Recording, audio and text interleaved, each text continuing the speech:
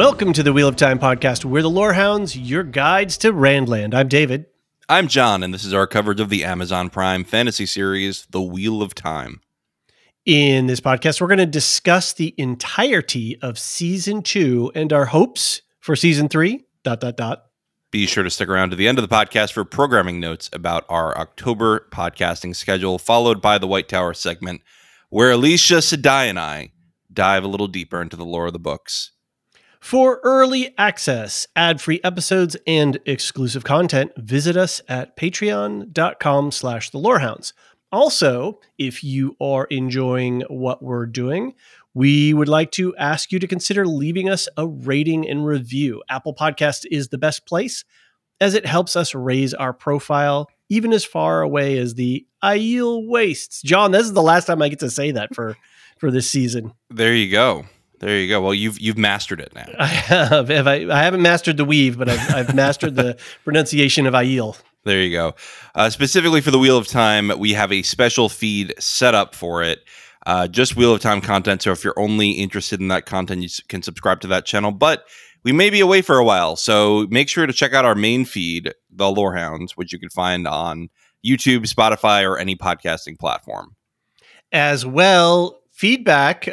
We'll keep the WOT email address active. So if you've got any final thoughts you want to send in, feel free to do so, and then we'll keep that available for Season 3. But we've got a Discord, and there's a good place to chat about the show ongoingly there.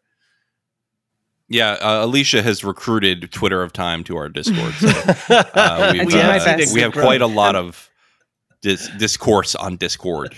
I'm doing the lights work. There you go. All right. Send emails to wot@thelorehounds.com, as David mentioned, or you can head to our website and either use the voicemail feature or the contact form. You can also post a message on our Discord server, and we are chatting away over there. Seems like hot. I couldn't even keep up what was going on this weekend. Yeah, it's crazy stuff. And with us today is Alicia Sedai, co-host of the White Tower segment, who's going to be here for the full episode to help us break down the season and answer a little fan feedback. Welcome back, Alicia. Thanks so much for all that you did this season. I hope you guys had fun in the White Tower, running around the hallways and maybe running it through a few arches and whatnot. I hope no arches. I'm a little afraid of the arches. What are those? Tangriel? Terangriel. Terangriel. I got close. Playing with some Terangriel artifacts. It's not Tang. We're not going to space with orange juice. Delicious. Maybe that's Season 5. Well, it is. You never know. Isn't there a timey-wimey aspect to this body of work? It's more like cyclical than timey-wimey. It's not like we're going back and forth in time. There's more just like this has happened before and will happen again. Could you say it's a wheel? Oh, yes. We did get a taste of the mirror world, so that's more like it's not really a multiverse like you're going to see in Marvel or DC, but it's a multiversal aspect that will be further explained in future seasons. Mirror, well, there's dreams and there's ways, there's future and past. Okay, I'm just going to buckle up. At least I got Loki. All these things shall weave together. They will at some point. Yep. All right, I think it's time for some general thoughts on the season. How about we start with our guest, Alicia?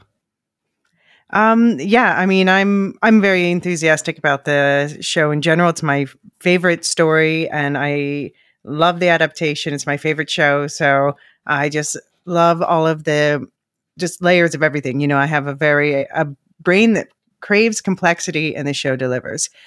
We have a lot of political nuance. And complex characters and just a really nice balance between politics, drama, and spectacle. I think it's a great one for puzzle lovers. And, you know, if they say that a story is only as good as its villain, this has some of the best, most iconic and original villains on television. And the action scenes, for me, that's not usually my favorite part. I get bored during action scenes if I'm not emotionally invested, but they manage to do that. And it makes it fun for me to like watch and actually rewatch them, which is something I rarely do. Yeah, I love the musical score, John. I know you disagree, but we got feedback on it. Yeah, I mean, I love Lauren Balfe in general. And I think what he's done here, it is a mix of, it blends into I can say this name, Tchaikovsky in my head. Yeah, sometimes you can hear it clearly in your head. It just doesn't come out the mouth hole. No, I have a Swan Lake in my head all the time, and it starts to like blend together with the theme of Egwene in my brain, and it works so well together. And I think that's perfect for the Wheel of Time because it is about, it's, as David was saying, this cyclical past and future coming together, and how, it's not our past, it's not our future, it's both. And of course, I have to say the costumes have also been just extremely superlative, original. Sharon Gillam deserves so many Emmys. I will say, though, that the show needs maps. I wish that they would just borrow from Rings of Power on that. Just do the map transitions. That was good. That was good when they did agree. that. They just panned the camera over the map. Yeah, it definitely needs geography. I got really lost several times in the season. Yeah, and I completely get that. And that's one of the great things about like the books, is I'm always flipping back to, I even have like a permanent tab open on my phone that's like the map of this world. So.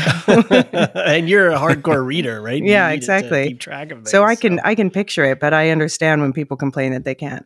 And yeah, this is just the beginning. Like, just like the books, this is just getting going. And season 3, I think, is guaranteed to be even better, just knowing the source material. And just seeing how they've moved all the pieces into place so far. So very enthusiastic, not saying it's perfect. I have my quibbles, but for me, it's my favorite show for sure. I was just going to add that I'm currently listening to the audiobook of book 4 because I'm excited for season 3. And I honestly forgot how packed that book is. Yeah. There is a ton in there. And they basically said, Rafe Juskin said, we're going to do a faithful adaptation of book 4 in season 3. So I'm really excited to see how he does this because there's like 3 interwoven big storylines in that book. And 3 big climaxes. Like you could have 3 finales and I would be happy. It's interesting that you say, did he say adaptation? Because isn't he the guy who said inspiration versus adaptation is a No, that thing? was Brandon Sanderson who wrote the... I keep forgetting that. I can never remember. He wrote the last Sanderson. 3 books. That's right. That's right. Yeah. No, Rafe did say, we want to do a pretty straight adaptation of book 4 for season 3. Yeah. Wow, that's setting some expectations for folks. Yeah, definitely. And it is very, like I said, like there are 3 huge, like big set pieces that I think you could devote an episode to each and it would be awesome, or you could interweave them. I think they're going to start in the same location that they start in the books and just combine because they didn't do the end of 3. So I think they're going to combine that with the start of the season. And well, we haven't even been there, right? But we've kind of. We've seen it in the background. Yeah. Alicia, what have you heard? Are you tracking behind the scenes information about production? We understand that they did start or maybe even finish season 3 filming. They are very far into it. I think there was some press recently that suggested that they're going for an early 2025 release date for the next season. Okay, interesting. Yeah. Yeah, I know that they were very far into it when the writer's strike started and the writing and acting strike kind of stopped them in their tracks. Okay. So they're getting back into it. I don't know how far they are now.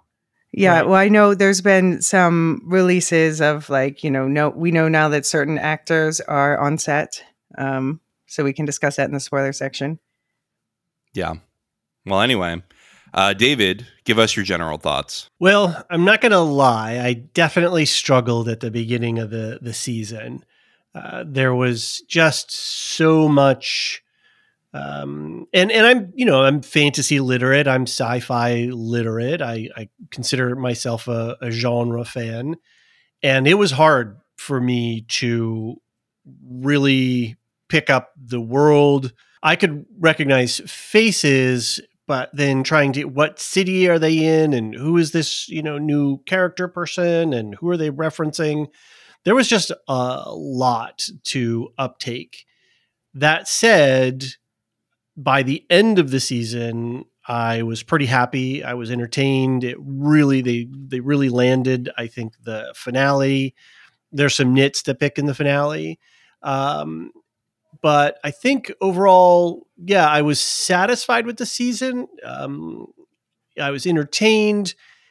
The question of whether I would have stuck through this show had I not been podcasting about it, that's an open question. I'm not really sure where I would have landed. If I had gotten to episode, I probably would have tried it out and I would have gotten a few episodes in. And unless I had a good friend, trusted source, somebody really dragging me, into it, saying, no, stick with it, it's going to pay off. I might have abandoned the season a little bit of the ways in just because of that wall of information and character and geography that just felt like pretty average fantasy soup. And that is somebody who's, I'm not a book reader. I was very unaware of this series, and I'm not trying to be critical of performance or anything like that. It was just a level of impenetrability unless you stuck with it. Right. So from what I gather of fans, everybody's really happy. And so I'm not saying anything about the inspiration or adaptation of the work. I'm just saying coming into it, it was quite a lot. That said, there are times in this season where the quality of the writing and the acting were really superb. And I don't know that I would maybe have those peaks as high as an HBO top quality show, but pretty close. I'm trying not to take offense.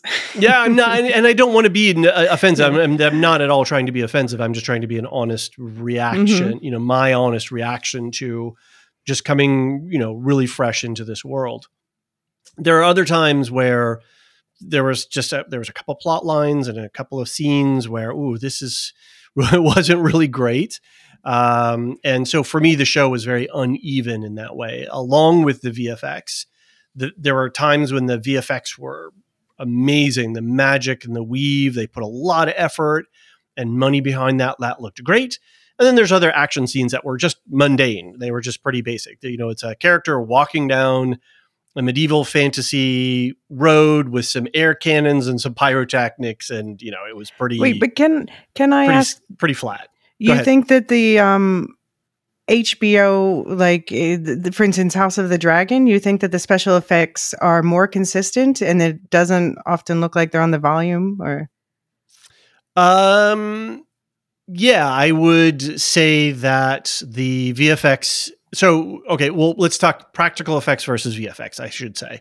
Like I said, the weave looked great, and there were some beautiful drone shots. Well, that drone shots are practical. That's a whole other thing. So that was fine. But then there were scenes early on, maybe episode 2, I think, where Rand was fighting the the name of the creature. Myrddraal? Yeah, the Myrddraal, where it just looked off to me. The backdrop just looked off. And now, granted, I was watching screeners, so I could have, that could be that.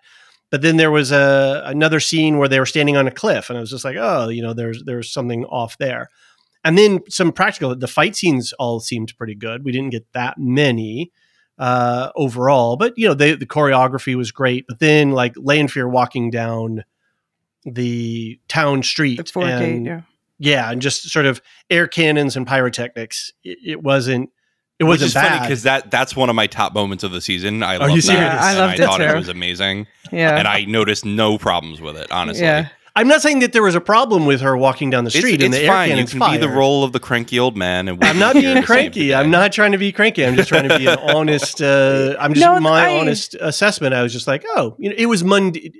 I'm not criticizing that scene. I'm just saying it was mundane. It was average. It wasn't extraordinary. I guess I just like. Whereas seeing Rand weave the magic, that was extraordinary. That was beautiful. Right. Anytime anybody used weave, it was beautiful. And I loved it. I loved the way they mixed the colors. I loved the way that it wove around them. Physically acting, and actually when Rosamund Pike was sending off her torpedoes, the way that she was holding her poses, if you didn't have the weave, it would just look ridiculous. Just somebody standing there doing these like weird, contorted poses.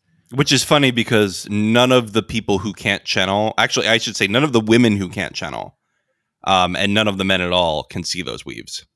Right. So if you're in that world, you can't see anything. Right. You just see Moraine you're just squatting seeing- on the beach. Yeah, yeah, yep. So, and again, I don't want to sound like I don't want to harsh anybody's vibe. I don't want to yuck anybody's yum. No, I'm just talking about my personal response to the show. And for me, it was uneven, right? There were times it was amazing. And then there were times where I was just like, okay, it's fine. It meets expectations. But my only objection was to saying that HBO is better, because I think that HBO has exactly the same sorts of sins where, like fair enough. So that was my only objection. Well, let me rephrase what I was trying to say was, when we look at something like a Last of Us or even a Game of Thrones or House of the Dragons, where House of the Dragons, I can think of so many moments like that, like on the beach with what's his face, the crab face. Suddenly forgetting his name. I loved the scene on the bridge where Rhaenyra comes and shows up everyone, but that was clearly filmed in the volume, but I forgive it for its writing. I think the point is, if the story has you, you will not notice these things. Absolutely. It's true. If the story does not have you, you will notice these things. Mm-hmm. And that's what happened to me in Ahsoka, the finale. Right. Remember, I was talking about the volume. I was watching Loki season 1. I binged it over the last couple days. And it was a great story. So I forgave that when we're on that one planet that's blowing up, I can absolutely tell that there is a green screen behind them. Mm-hmm. But, it doesn't matter because it's a good story. So it may be, David, that you're just not gripped by the story at those points. And so you start inspecting for nits. Yeah, and you are definitely aware of. I find myself this case, that I'm aware of faults where I'm not wrapped up in story, and I'm not like, especially as a book reader where you're really got a lot of anticipation and interest. How are they going to do this? How is that? So your attention might be focused elsewhere. My attention is, is this particular episode getting me through all of the things that it wants to? And then when there's uneven parts and plot lines that sag, right, then you pick up on those even more so. And I just really noticed that unevenness. Sure. So, and I don't, because I don't have the same kind of, I just don't, I didn't read the books, and so it's not as beloved for me. Now, if we got into a Dune thing or something like that, maybe, there would be a different vibe I would bring to it. But, and I think for me, the measure as well is that the show is already starting to fade in my memory. And so while I was entertained and I'm glad I watched it and I'm glad I got to participate and I'm looking forward to season 3, I'm also not eager. I don't have eager anticipation for it the way that, somebody else who's vested in the world as much. Every time that it was season 1 when John and when you and I watched it, because we thought that season 2 was going to come out. It was imminent. Any day now. The middle episodes of season 1 really interested me. There were some great, interesting story concepts, and they were flipping some stuff around. And then there, the front and the back of it were just like, oh, okay, this is just pretty average. But also, if I could add, some of the sloppiest VFX are in the middle of season 1, because you have those weaves that I think the season 1 weaves look terrible. Now that they're gone, we can just say it, okay? The season 1 weaves didn't look good. I mean, for me, they were fine, but they're definitely much better now. Right. Yeah, they took me out of it. I thought that they looked silly. Yeah, I don't even remember the weaves from season 1, to be honest. So they were like clear, and the male weaves were black instead of. So they did a really cool thing in season 2 where they had like a string of black symbolizing the. I noticed that in the male weaves, rather than making you think that side in and side R looked different.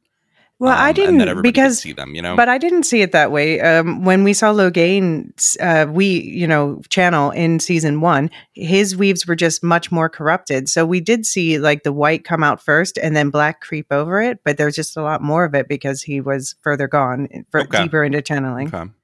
Fair enough. Well, the weaves were beautiful this season. The color shifts, the different Aes Sedai weaving and what they were doing, and then maybe it was a little brown or it was a little yellow. Not saying that corresponds directly to their Aja, but whatever it was that they were doing, there was subtle coloration, and it all looked great. So they really put a lot of care into that, and it showed. Mhm. And when we get to our sort of favorite moments, I'll talk about some of the things that really compelled me this season, just like it really compelled me last season. And yet those were not as frequent for me, in terms of what was really amazing and what really blew me away. So I was happy, I was entertained, I was happy to participate in the community and share my honest thoughts and get into the world. And I'm really glad that there's a podcast out there, that I could connect to. And I'm excited for season 3. I maybe just don't have the same eager anticipation that Fair enough. other folks do. So Fair enough. Okay. We've gotten your gist, David. And now I'm Yes. going to make this a compliment sandwich. I loved season 2. I thought it was really excellent. I think that where it's working for me, and it might not be working for you, David, is that I feel like the world is the world I want to live in. Like not that I want to actually live in it, but like the world I want to spend time in with my mind. Sure. Like I want to get to know these side characters. I want to see how these politics work. I want to see what the magic system is. And they are really capturing that intrigue for me. I think that if I were not a book reader, I'd be, and I see this on our Discord server, a lot of people asking questions about how the magic system works. Mm-hmm. And that's exactly where you want to be. You want people to be hungry for more. Mm-hmm. And I think that the show is doing its job with that. I do agree with you. They are throwing a lot at you, as the books do, and the books have 1,000 pages to do it. This has 8 episodes. And, I think, again, I want to add to the end of the year discussion of our top 10 list. Are we too married to the 8 episode season? Agreed. Are we too married to it? Because I think that this show would do very well to have 10 episodes at least. Right. I could totally see a 10 episode, plus or minus season for sure.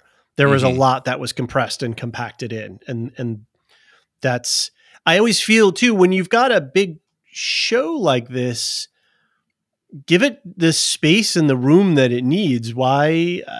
I don't understand sometimes the programming decisions, but that's why I'm not a programming executive. Right. And I don't blame Rafe, and I don't blame anybody in production for that, because I don't think it's their choice. Well, he wants Amazon more, orders 8 obviously. episodes, right? Yeah. No, Yeah, clearly he he wants fought more. for You're more. right. Yeah. Mhm. Yeah.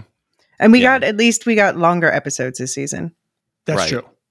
And I think part of it is we saw in the writer's strike and their demands that the 8 episode season seems to have been pushed as a way to pay writers for less time. Mm-hmm. And it's been sold to consumers as this quality over quantity thing.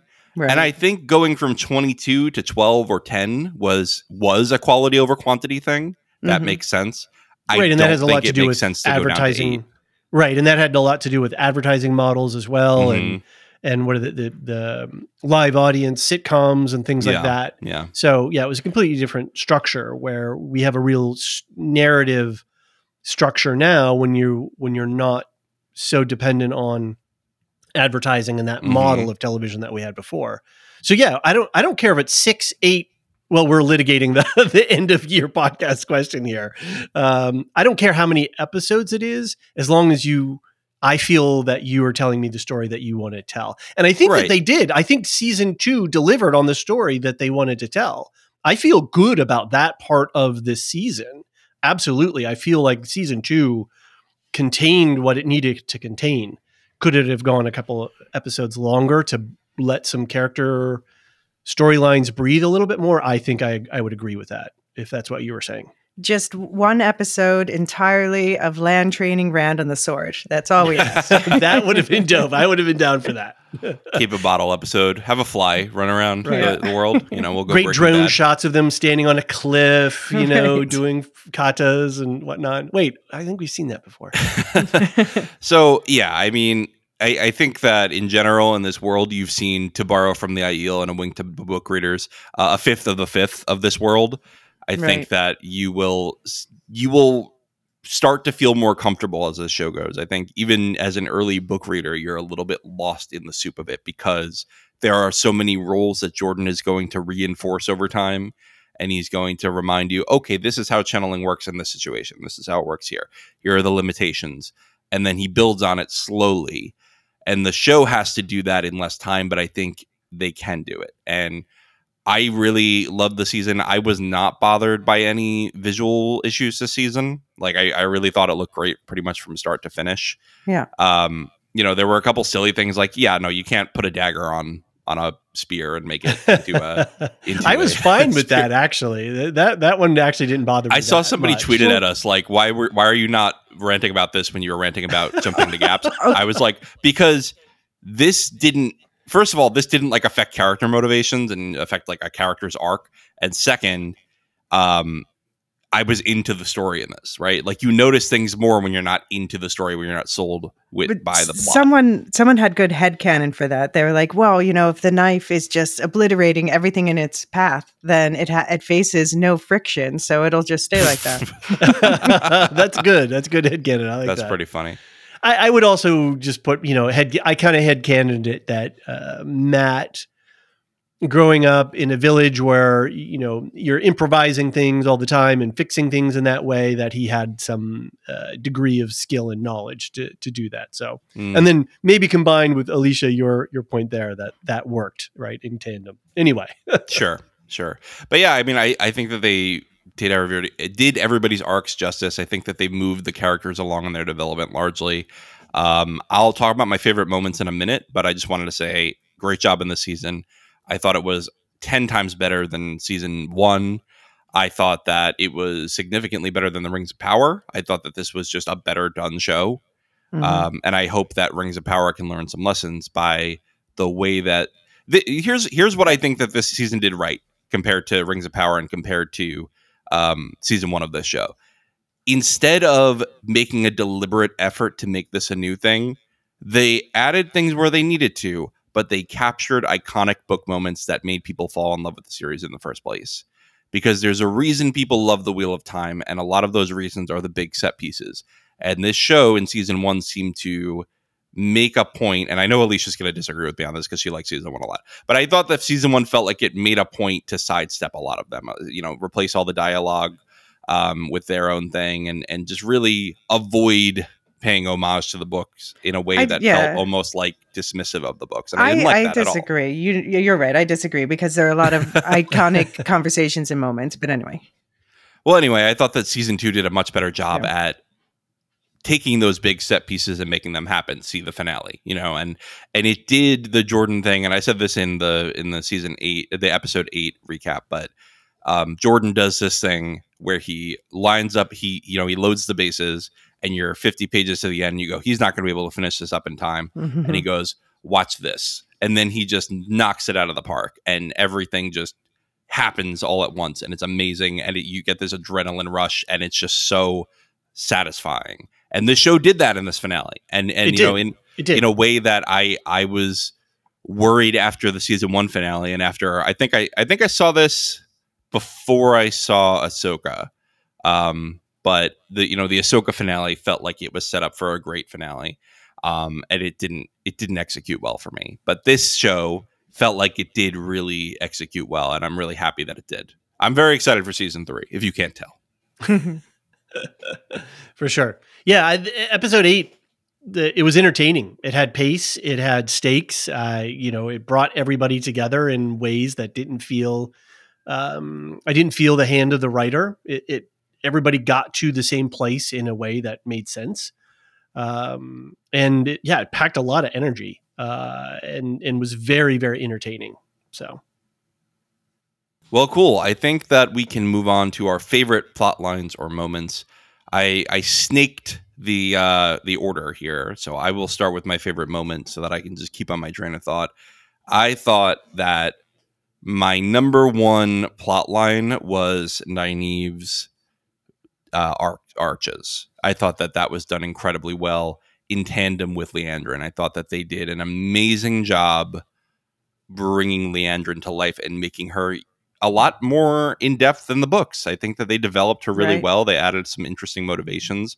This is an example. I think of in Game of Thrones, the best thing that D&D did that was not in the books was the Arya Tywin conversations, and this was that for me. Right, it was adding all this interesting dialogue that feels like it's in the lived-in part of the world, but is not from the books themselves. Like Liandrin barely talks to Nynaeve in the books, but they added this whole complexity that plays with sort of the anger within Nynaeve, like let the hate flow through you, but also gives Liandrin some depth and humanizes her in a little bit so that she's not the cartoon villain she is in the books. So I would say Liandrin and Nynaeve were my two favorite plot lines in the show. How about you, David?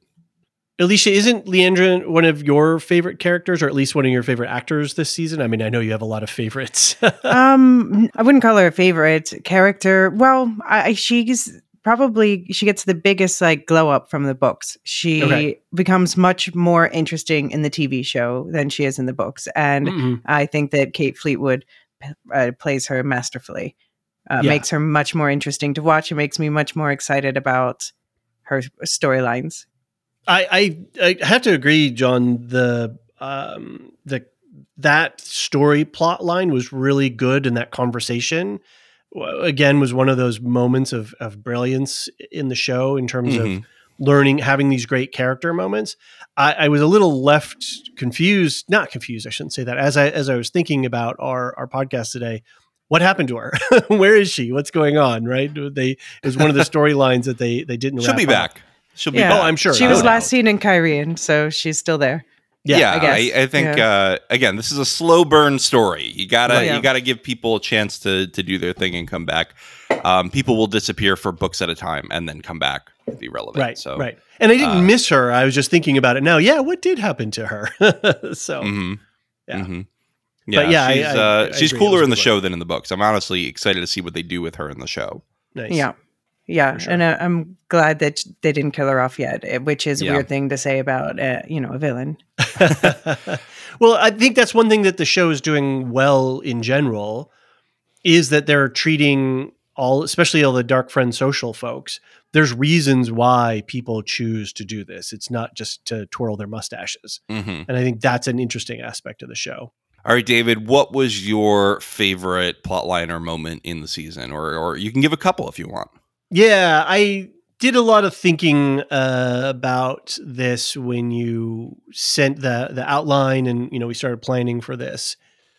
And I think on reflection, the two, I guess they're very related, and you could even throw in a third, which would have been the conversation with Nynaeve and Liandrin.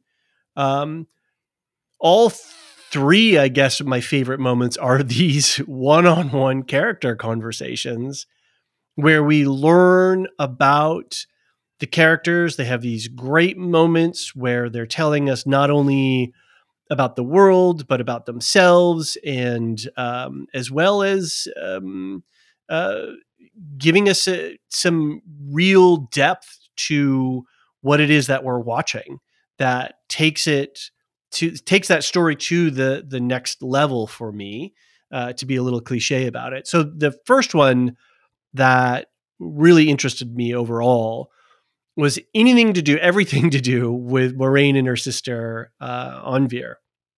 I thought Lindsay Duncan brought so much sophistication and class and a different vibe to the show. And every time we went into House Damodred, and the costuming and the visuals, the way that they set up shots, it felt like they really took a lot of care with that storyline. The conversations between Moiraine and Anvir really were illuminating and told me a lot that I needed to understand about Moiraine, even though a bunch of it didn't pay off in this season. I am expecting it for future development of Moiraine. The whole big sister, little sister thing was a really great setup. And the fact that little sister was actually a power player, in their area was a lot of fun. The plot for that subplot had no magic in it. Even with the nephew, he was a Dark Friend. He was at the Dark Friend social or whatever, but he wasn't doing anything. It was all very mundane. There was no weaving. There was no, fate of the world is in the balance type of stuff. So for me, it served as a nice break. I could settle down for a minute and just watch characters having interaction, all of that family drama woven in. You get a mini episode of Downton Abbey, you know? Totally. It's great. 100%, which, you know, I'm not averse to. I'm open to that kind of stuff. So Sure. Cool. So I've got another one which we can talk about, but if you want to weave us around our multiple, let's talk about that quick, because I think Alicia has suggested that they may be giving another character's plotline to Anver later, because she's a show creation, right? But I think there's a lot more you could do with her, and it would be a waste to not bring her back. Right. I mean, she was named in the New Spring. Like, you know, Moiraine has two sisters. One of them is named Anver. But yeah, she was not featured like this, and I think that they're slotting her into another character's role, which I think is interesting, because in season 1, the stuff that really got me the most interested in the world and in the story was off-book stuff. When the with what happens when a warder dies, or but that's not off-book. That's an intrinsic part of the world that they just had to condense to explain in this way. It does come. They took it from later in the books, right? Mm-hmm. Oh, interesting. I was laboring under the impression that whole funerary thing, and sorry, it's not the funeral was made up. Yeah. The funeral was made up. Yeah, that was the stuff that was interesting, and then how that affected the warder. Well, that's from the book. How it affects the warder is an important thing you need to understand. Stuff. Mm-hmm. Okay, well, it felt the most rich to me, and you know, and I guess I was under the impression that was off book. So yeah, it's so I think that plot line, like the names of the characters who die, this and that, that's made up, but that's because they took it from. Oh, sorry, go ahead, Alicia. No, they were characters in New Spring in the in the prequel. I don't know what New Spring is. I forgot about that. It's the prequel. Okay. Was that Sanderson or Jordan? Jordan. Okay. Jordan would have written more prequels. He had planned to write one about Tam, Rand's dad, and he just died before he could do it. Right. Yeah. Yeah. Should I talk about my other favorite moment, or do you want to go ahead? Yes, go ahead. The conversation between Lan and Evo was, I think, my absolute favorite moment, which is really interesting for a fantasy show with action and magic and, you know, intrigue and all of this stuff. Just two characters sitting down and having a conversation that not only illuminated for me deep motivations of the characters, but also illuminated, it told me something about our primary world and how to think differently about the people that I meet in my real world. I'm a double Gemini with a Virgo rising, so I'm a chatty person, right? I'm all about being out in the world and interacting with folks. And so when I encounter somebody like a Lan or an Evo who are quiet and more considered in their thoughts and aren't as surface engaging, maybe, you know, it's a confusing. It confuses me because I'm like, oh, where is this person? What are they thinking? Or, you know, what's going on in there? And that conversation explained to me so much what might be going on for other people. And it illuminated that little interesting aspect of life where, yeah, there's probably a lot of conversation happening in that head, you know, and then that person's wrestling with things and working on stuff. Just because they're being quiet doesn't mean anything. I shouldn't assume anything about what's going on the other side there. And so that conversation moved plot, it moved character, and it gave me something real in my world that I could take away. And that, when the show was doing that, regardless of if it was Anver and Moiraine or Liandrin and Nynaeve, or in this conversation, or Elaine and Egwene, when we had those quiet moments one-on-one, and this is a failing of so many other shows because they're trying to move plot, right? And there's big motion going on and we've got to get to these set pieces. Taking a minute to put me in one-on-one, you know, with the characters, to have that kind of conversation is so satisfying on so many levels. And so I really applaud the show for hitting all of those. And then this particular conversation sort of really is the cherry of the bunch of them. Well, cool. I'm glad. Yeah, I agree with you that the failing of a lot of big fantasy shows is that they are more concerned with the big flashy set pieces than they are with the intimate moments. Right. It was something that Game of Thrones showed us in the earlier seasons how to do right, and then in the later seasons it kind of forgot how to do it, and that was the issue with the last season. I think was we had I can't remember a single little moment like that we had.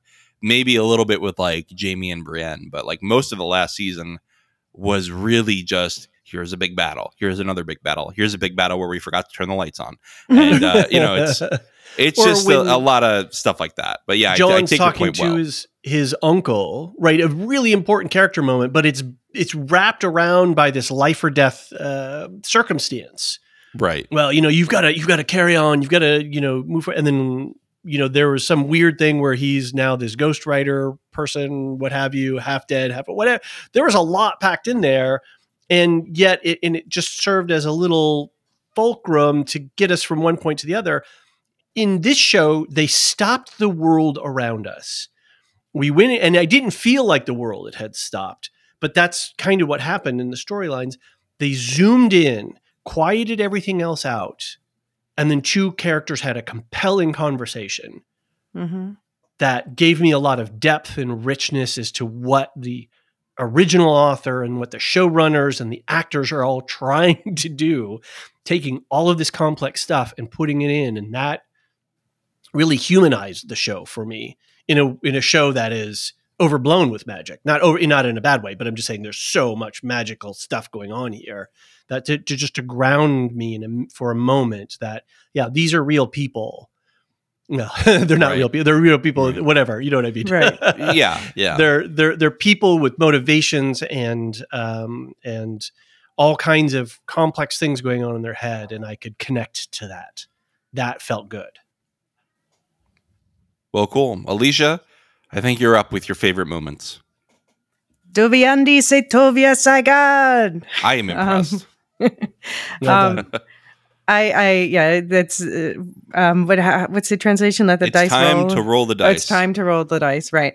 Matt in general was an absolute highlight for me. Wow. Very cool. Yeah, he's one of my favorite characters in the books, and I know we disagree. I love the new casting, and it was cool to see this character really start to come to life, and also just what it shows about what I think is core to this, where we see the characters constantly tempted and being told there's darkness in them, and seeing them fight against that inner darkness is one of the things that I think makes this story connect with so many people. I don't know who's disagreeing about Matt. I'm not. Well, I know that John prefers the previous casting, but okay. Yeah, I mean, I prefer Barney, but I think we're never gonna get him, so I'm here. You know what I mean? Like, I'm not gonna go like compare him to Barney in season 3. I just figured this one season where he's brand new, he's gonna get a little bit comparison. That's fair. That's how you feel, and I didn't like Barney, and so for me, Matt is like, yes, finally, we got it. Interesting. Okay, but just the whole Heroes of the Horn thing, obviously it could have been bigger and more, and I do hope that Rings of Power shares more of their budget. But it was a fair point. It just gives me such a high whenever I watch that scene.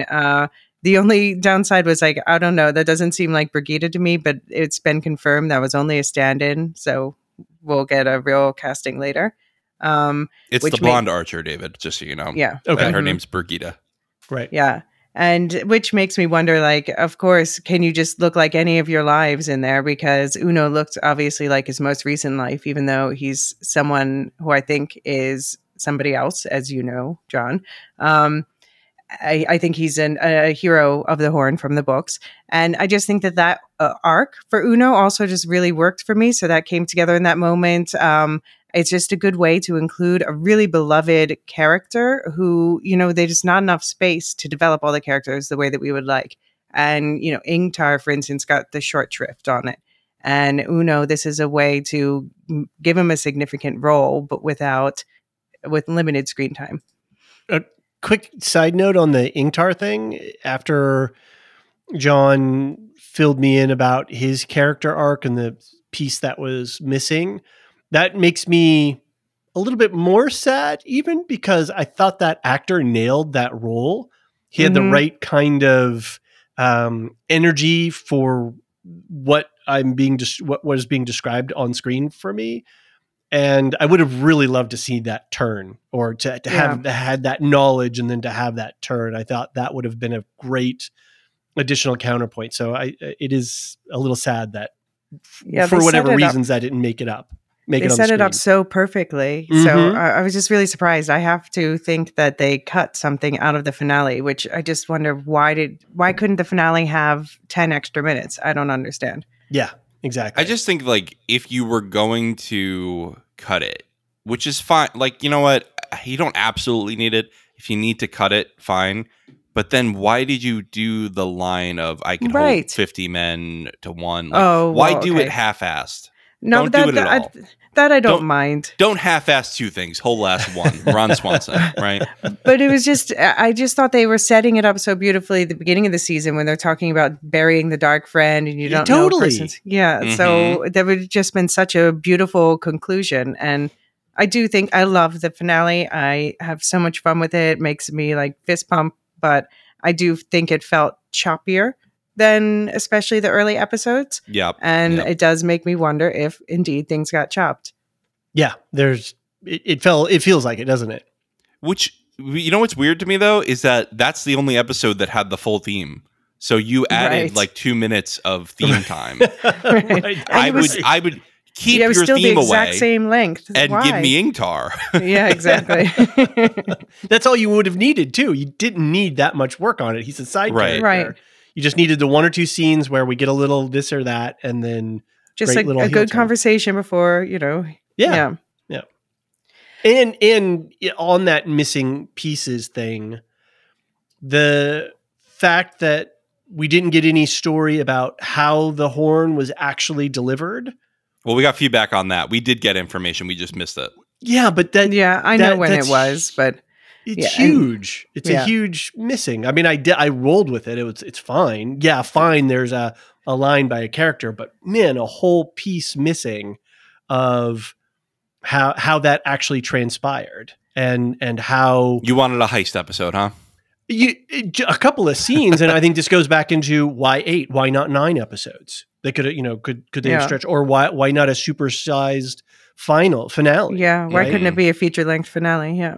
Shrug emoji. I mean, plenty of shows have done it now. What happened? Yeah, I'm very confused when streaming shows don't do supersized finales when they need to, right? Like Stranger Things, all over the place on episode length, and it worked, right? I think it worked. The Last of Us, completely same thing, all over the place on episode. We spent a bunch of podcasting time too going, oh, well, this episode was this long, and that episode was that long. What does it mean? Doesn't mean anything. It means that the story writers are doing what the story writers want to do to tell you the story that they want to tell. I'm going to posit up conspiracy theory here. Prime is apparently adding ads to their service starting next year. Yes, and you're going to have to pay $2 a month or $3 a month, something like that, to get ad free still. Interesting. I wonder if they want to make it uniform on episode length so that they could sell it in blocks easier to advertisers. That will be that'll be what it is. I don't know how to, we'll see if it's all like just over, because this was an hour and 6 minutes for the screeners, and then I noticed it was like an hour and 9 minutes for the final that had like the extra credits at the end with the translations. Right. I just wonder if it's going to be like, okay, we have hour-long episodes. You get 3 or 4 ad blocks. We could sell them to you in this amount. Yeah, it's easier to do that than say, well, this episode gets 2 ad blocks and this episode gets 5. There was just an interesting podcast out the other day, The Town, which is one of the Ringer titles with Matt Bellany. They talked in depth about this new model that is being pushed out. Everybody's raising prices and to get ad-free, to have an ad-free tier with a higher price, and then having the lower tier price with ads. And it turns out they make more money on the lower tier with ads than the higher non-ad tier. It's cable. It's cable, guys. We're cable. We're paying on both ends. We're back. And then everybody's like, oh gosh, what's the tolerance? Well, my tolerance for unsubscribing is when everybody is whacking me and I'm paying $1,000 a year, versus, 6 or 7 that I was paying before. And even that's Right. eye popping. Right. I'm going to start unsubscribing, I'm going to start churning Right. again, Right. Anyway, that's a different podcast. I just canceled a couple of subscription services myself because I was just like, I'm not watching anything on this. And it's just going to start to be that. And I don't know. The problem is you can't even go back to cable because cable is now a cesspool of content. Like there's just nothing left.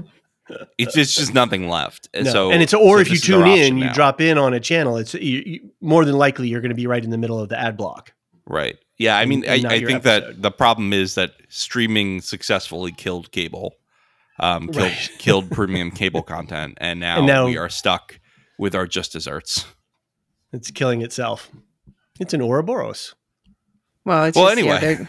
They're just going to find new ways to make money, and it's going to be to the detriment of content and audience, enjoyment. So, what's the rule in Las Vegas? The house always wins. Well, this is a cheery podcast. Yeah, right. That's another thing you like. So another thing I liked, softly, softly from the shadows. I was so excited that my favorite Forsaken showed up. The spider Forsaken. Yeah. Mm-hmm. Yeah. Moghedien, Moggy for short. And so I'm definitely thinking a lot about the finale still.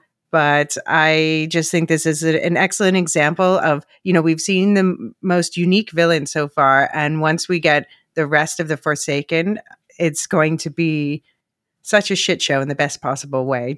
I'm just imagining their meetings together, and I just can't wait for it.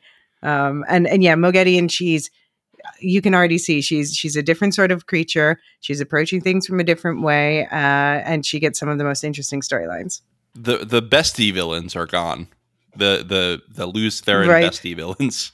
Well, just one of them.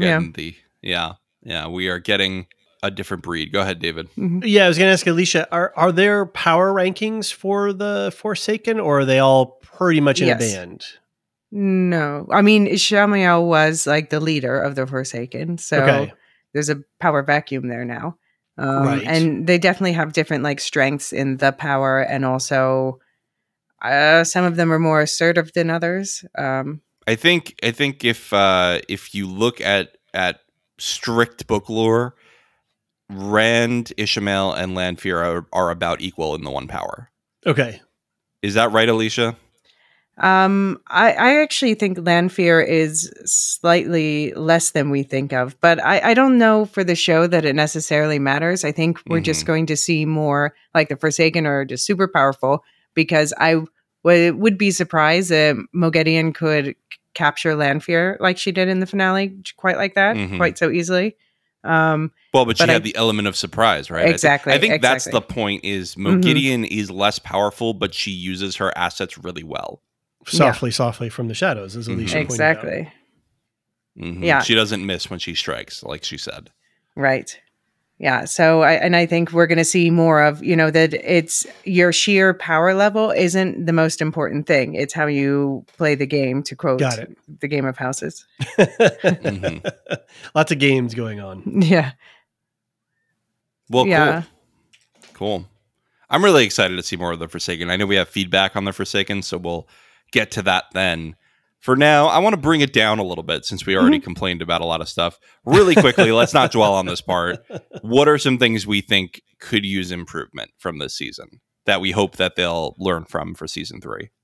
Okay, well, I'll go first and just piggyback off of what David was saying before, is that I think that the season 1 was better in looking at certain pieces of what looks to be background information, but is actually important world building lore. Like I was just rewatching, I did like a quick rewatch of the both seasons with a lot of it on fast forward. But one of the things I absolutely paused for was the Manetheren song and then Moraine's story on horseback. And it sets you so deeply in this world and tells you so much about this world and about where these people came from. And it also is important for the future, as we're learning more about, well, not spoilers, but as we learn more about the past and the past lives of characters. And And I think that this season, it seems like they were pulled away from doing that. Like we didn't have any in-universe songs like we did, which was a big bummer. We better get them next season when Tom's back. Yeah, no Gleeman this season. Exactly. Yeah. No And emo Gleeman. And we got we only got like the Horn of Valir. We should have gotten a whole, maybe like a cold open dedicated to the story, to seeing like a Gleeman actually act it out. Instead, we just got a Gleeman, telling the story in the background while Rand and Lanfear were talking. So almost no one was listening to that. So yeah, that's my criticism. I hope that next season they're given more space to lean into that, and there's important pieces of world building lore that really just immerse you in like the storytelling. And yes, music, please. All right, Fair enough. Agreed, David. I was disappointed with the Perrin storyline. I thought that it was a very surface level treatment for the character. I don't know, and again, I can't speak to the books, but I just felt that the importance of the plot line was not there, and I felt that the time and development of the character was not there, and there was just something missing for me about what they were doing with him. He's going from the Wolfpack to the Aiel, and so that's a big change. Hopper, pour one out, but maybe not everybody who's dead is dead. I don't know. I just didn't feel like they knew what they were doing with his character, and on screen, what translated for me was a thinness, a lack of development, a lack of importance to the storyline. I think that you could have taken out the whole storyline, and I don't know how much effect it would have had on the main plot, which is disappointing, because if you're going to cast that actor and you're going to put the time and effort into a storyline, like you said, John, don't half-ass two things, right? So why it's a character from the book, so you're including it. Okay, great. Give it its due that you need for everybody else. Nynaeve, Egwene, Mat. Even Mat maybe had less screen time, but his story was consequential, and it meant something as he went through it. Whereas with Perrin, I didn't ever feel that he was consequential to the story. I don't know if you guys have a similar thought, or... What's interesting is that's a similar critique that Perrin gets in the book sometimes. Yeah. Is that he's not consequential enough. His story seems to meander a bit. So but it's an issue with the character in general. Okay. Yeah. No spoilers about next season, but Perrin will definitely come into his own in the way we saw Mat come into his own. Okay. Yes, I think that Perrin's second or third best moment is going to happen next season. Okay. Let's hope for support for that actor and for the writers writing that storyline, because it really felt like he got I know short-shrift they're filming that storyline. I'm Okay. very excited about it. Okay. Excellent. All right. That's good to hear. That makes me happy. Okay, and John, what about you? Yeah, I'm gonna complain now. Yeah, I think that it's probably predictable what I'm gonna say. I don't want this to be the Rosamund Pike show. I think she's fine. I know that I have my issues with her performance of her portrayal of Moiraine. I don't think that it speaks to me like the book Moiraine spoke to me, but she's fine when she's on screen.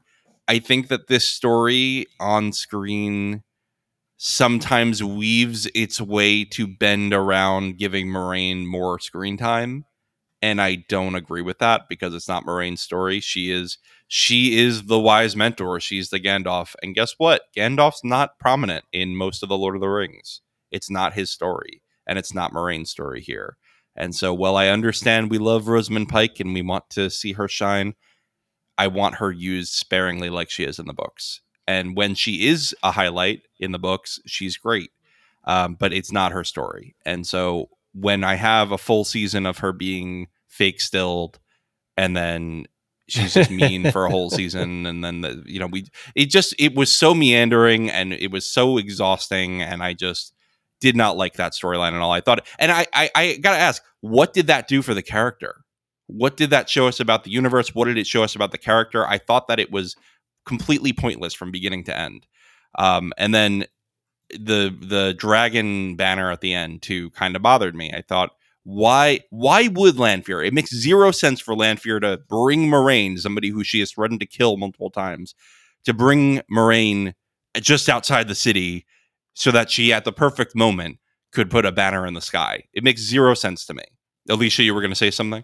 Yeah, no, I have thoughts, obviously, because Moiraine is one of my favorite characters from the books. She remains an even more favorite character in the show. And I think part of that is also just, you know, I used to be an Egwene and now I've been maturing into a Moiraine. And, and so I do feel like the whole shielding plotline dragged on a bit longer than I would have liked. I do think that it did important things for the character in terms of setting things up with things falling apart with Swan and the way things are going to fall apart for her in general. Just, you know, she just showing what kind of person she is, but also I think from on a more serious note, from the standpoint of someone who's gone through serious depression, I think that I definitely connected with a lot of aspects of that storyline. And, you know, you see her and you're frustrated with her, but it is realistic, and it's important for people to see that what frustrating behavior it is and how much you just want people to communicate more. I do see that they were setting it up in season 1 when I rewatched. And about the banner, I completely disagree with you on that. Just on the front face of, okay, so on the Lanfear side, no, I don't know why Lanfear wanted Moiraine to do it. That was a little glossed over too quickly. But to me, it had to be Moiraine doing it because in the books, she's the one who's constantly like trying to push the banner on Rand. So for me, it would have not made sense if anyone else raised the banner but her. And I love that they, you know, made it an actual magical illusion thing or whatever. But yeah, I agree that I don't understand why Lanfear would want that. Yeah. All right. I certainly take your points well on portraying depression on screen, and I think that is important. I think that you also alluded to this too. You're right that this did drag on too long.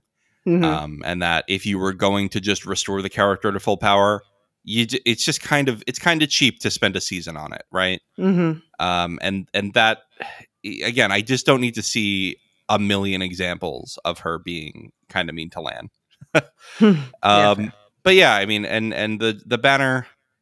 I guess I see what you're saying. I mean, there's a scene in the books that I wish we got in the show that, you know, Moiraine has Rand's clothes thrown out, and she gives him only lordly clothes that have the dragon symbol on it, right? Which I love. Yeah, she's just like pressuring him into the role. Right, that's how he gets the red coat in the books instead of, you know, from Lanfear. But yeah, I just again, I think the Lanfear thing is what takes me out of it. Right, is like, how did he even? Why is she even there? Why is she there? Okay. Why does she have that opportunity? It just felt very like that was the most egregious example to me of Moiraine being in a place that didn't make sense. Yeah, well, I mean, I guess like what was Lanfear going to do it herself? Probably not. Why not? She's too good. She's too cool for that. I mean, you could have had Egwene do it too. No, Egwene was busy, and it wouldn't have made sense. I think it had to be Moiraine from the character point. But yeah, all right, I'll just headcanon why Lanfear wanted it. Agree to disagree, I guess. And then Ingtar, I think we've talked over. I think that was my only other complaint. But again, I don't want to dwell on it because I've complained enough about it. All right. Enough complaining. Let's talk about hope. Hopes for season 3. David, you're the non-reader, so this is your space for your hopes, and Alicia and I will give our hopes in the spoiler section. So we already talked about Perrin, so I can scratch that from my list here. I think I want more Lanfear and more Forsaken. Obviously, I think we're going to be getting those. Mm-hmm. I thought late season Lanfear was far more interesting for me than early season. And so my hope is that they'll continue to build on that. I love her suave, smooth, powerful, confident way about her. And then when she is caught by another Forsaken that was great. I was like, oh, wait, how is this happening? Right. So I want to see more of that. And it sounds like we're going to get it. I have a question mark about the Dark One. Are we going to meet the Dark One anytime soon? And will it be next season? I'm sure they've got a lot in store for us with having all the Forsaken released. So that's my hopes, is to see how the Forsaken are going to operate and interoperate. So that could be just a to lot of set fun. your expectations with that. I don't think it's too spoilery to say. Right. The Dark One is not a person. The Dark One is kind of a An vibe. Entity. Yeah. Yeah. Okay. It's a divine entity, right? Like this that is speaks a deity. through like the Forsaken through. Okay. Yeah. Yeah. So I would not expect to see a personification of the Dark One. In the way like we had with Ishmael or something. Right. Because he was a person, right? He was a person who was He was co-opted pretending by- to be. Yeah. Yeah, he was pretending to be him, but Okay. but yeah, he's a person. I'm hoping that Nynaeve is going to get out of her head a little bit. And even if she has to, if the way that she needs to access her powers is to Hulk out, then to be okay with hulking out and just do it. I'm really frustrated with seeing her stuck like that in the best way, saying that I want something more for her character. She coming out of season 1, she was my favorite character. And so I really hope that I get to see more of her development in season 3. I want to see her flex. I want to see her grow and be comfortable with what she's got and learn how to be herself, understanding that she's a channeler of some kind, right? So it lasted a long time in the books. Yeah, to you be keep honest saying with that. you. Yeah, a long time. Yeah, I do hope in a they cut back galaxy on far, it. far away. Yeah, I hope they cut back on it, but I do like, and I know this is a controversial opinion with a lot of Nynaeve fans, but I like that they didn't give her like the big standout moment in the finale, just enough. because it shows that there are consequences to the things she went through, and that it's not just like, oh, Nynaeve has a block, but anytime it matters, she'll be able to fix it. Like, no, they're setting this expectation she's fallible too. You mean like she'd be able to reach out with the Force and grab a lightsaber? Yes. Sorry. Or push someone across a gap. Or push somebody across a big gap. That's right. So yeah, I really want to see Nynaeve's growth. I don't feel there was important stuff that happened this season, but I didn't feel like there was quote unquote growth. And growth can be a lot of different ways. I'm not looking for a rainbows and unicorn thing for her, but I want to see movement in a direction. And I don't feel like I got to see that movement like we did with Egwene or with Matt. So yeah, I'm really hopeful to see more of her storyline. And then we touched on this at the beginning of the pod, which is geography and movement. What city is this? Where did we go? Who got there? Okay, granted, there's teleportation and there's dream world stuff and what have you. Fine.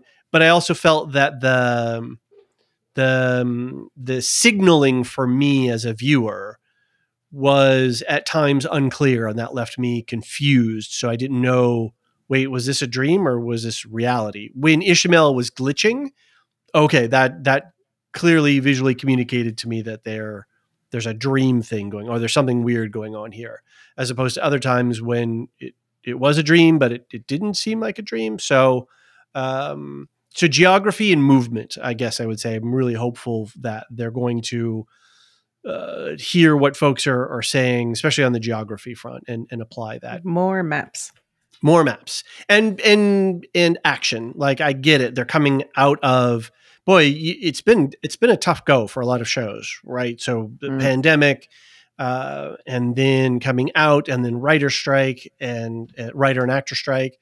And so, that really messes with productions. And so I don't know how that affected them this season, but I would hope that some of the action sequences are going to be a little bit better, in my opinion. The choreography was great, but then there was some other stuff that I was like, eh. So I'm hopeful for improvements in those areas. All right. Very cool. I think we need to take a quick break. When we get back, we will head into listener feedback so we don't have to ramble anymore.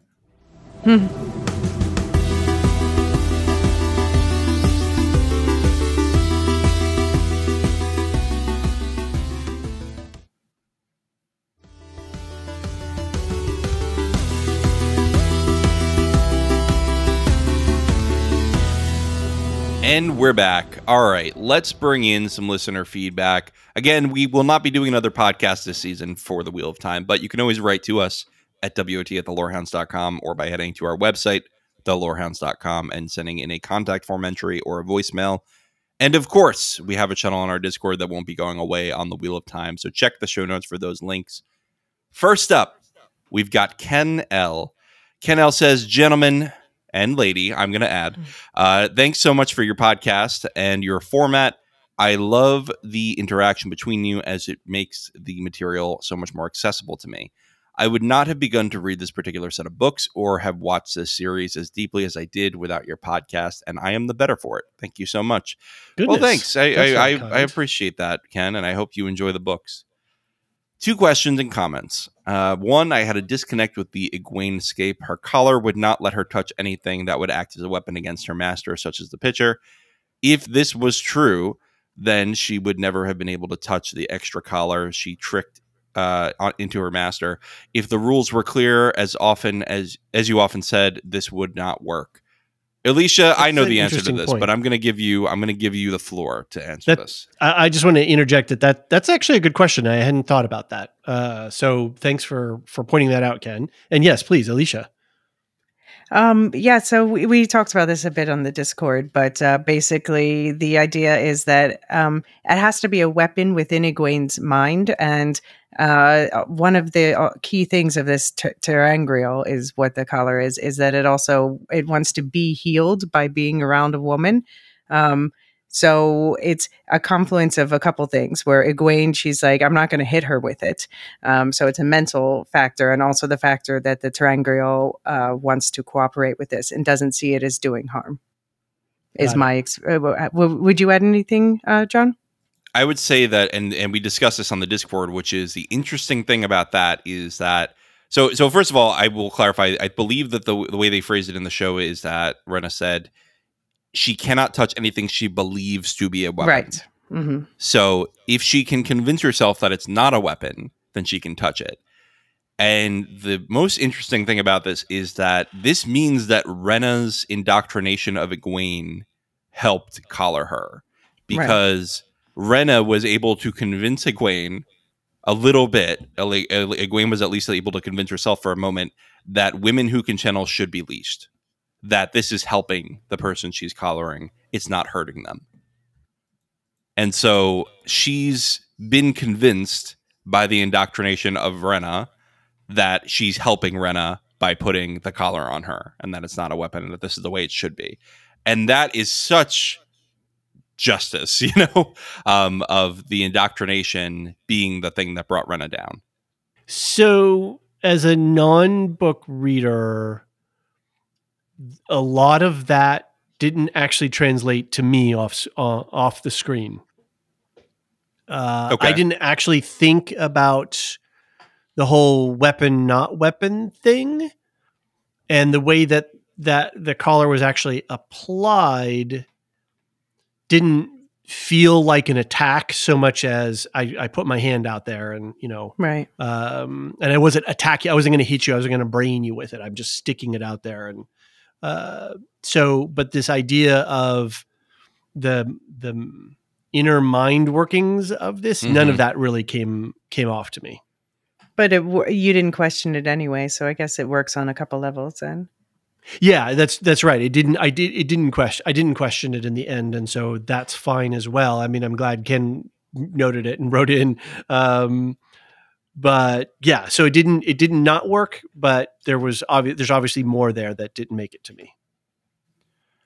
Right. So I mean, I would say that it is in line still, because you have that whole thing where she can't pick up the pitcher even when she's not going to attack her because she knows it's pointless, because in her mind she feels that it's a weapon. Mm-hmm. She believes it's a weapon in her mind. And until she's indoctrinated. Yeah. Right. And so she was broken earlier in the season. So now she can look at the IDOM and say, okay, that's not a weapon. Even if she wasn't going to hit her with it, if she believes that's a harmful object, if she believes that's an object she's going to hurt, she could hurt somebody with, even if it's a possibility, she can't touch it. So that means that Rena successfully convinced her, at least in some kind of subconscious of her mind, enough for Egwene to be able to touch it. Chilling. Yes, Yeah. very chilling. It's cool stuff. We got another question from Ken. As just a starter in the books, I'm lost as to the 8 different Forsaken. Can you list them all for me? Are they the Dark Friends or something more else? I pulled up the Wikipedia article because I can never do these by memory. So in the books, there are 13 Forsaken, not 8. They've cut them down for the show. So here's the book ones: Ishamael, Balthamel, and Agenor, Lanfear and Osmodian, Belal, Ravin, Samael, Semiraj, Messana, Graendal, and Mogideon. And Demandred. Sorry, I left him out. So in the show, we definitely had Ishamael. We have Lanfear. We have Mogideon we've seen. We had, who do we have name dropped? Samael. We had... And Graendal. Graendal was name dropped. So that brings us up to 5. Yeah, And so 3 left. We think that it might be just Asmodean. male ones, right? Left because of the way that they I phrased don't them know. earlier. Yeah, if you look at the statues that Steppen was looking at in season 1, 4 of them look so unmistakably female. So I made a joke that one of the statues that has a sort of nun. What do you call it? The thing on the head, the wimple. Habit?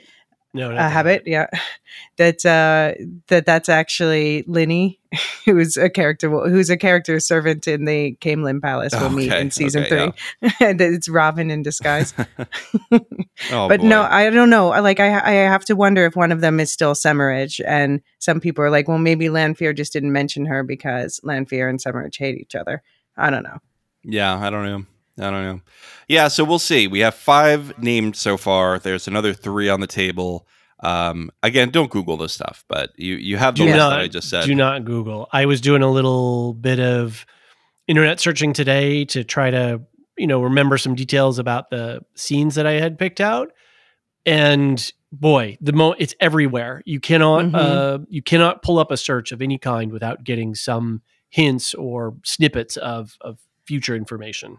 Did you? Yeah, get I'm not even spoiled? kidding. If you type Egwene into a Google search bar, you will don't get do spoiled. That. Don't do that. For a major plot point in the autocomplete. You don't even have to hit enter and you'll get spoiled.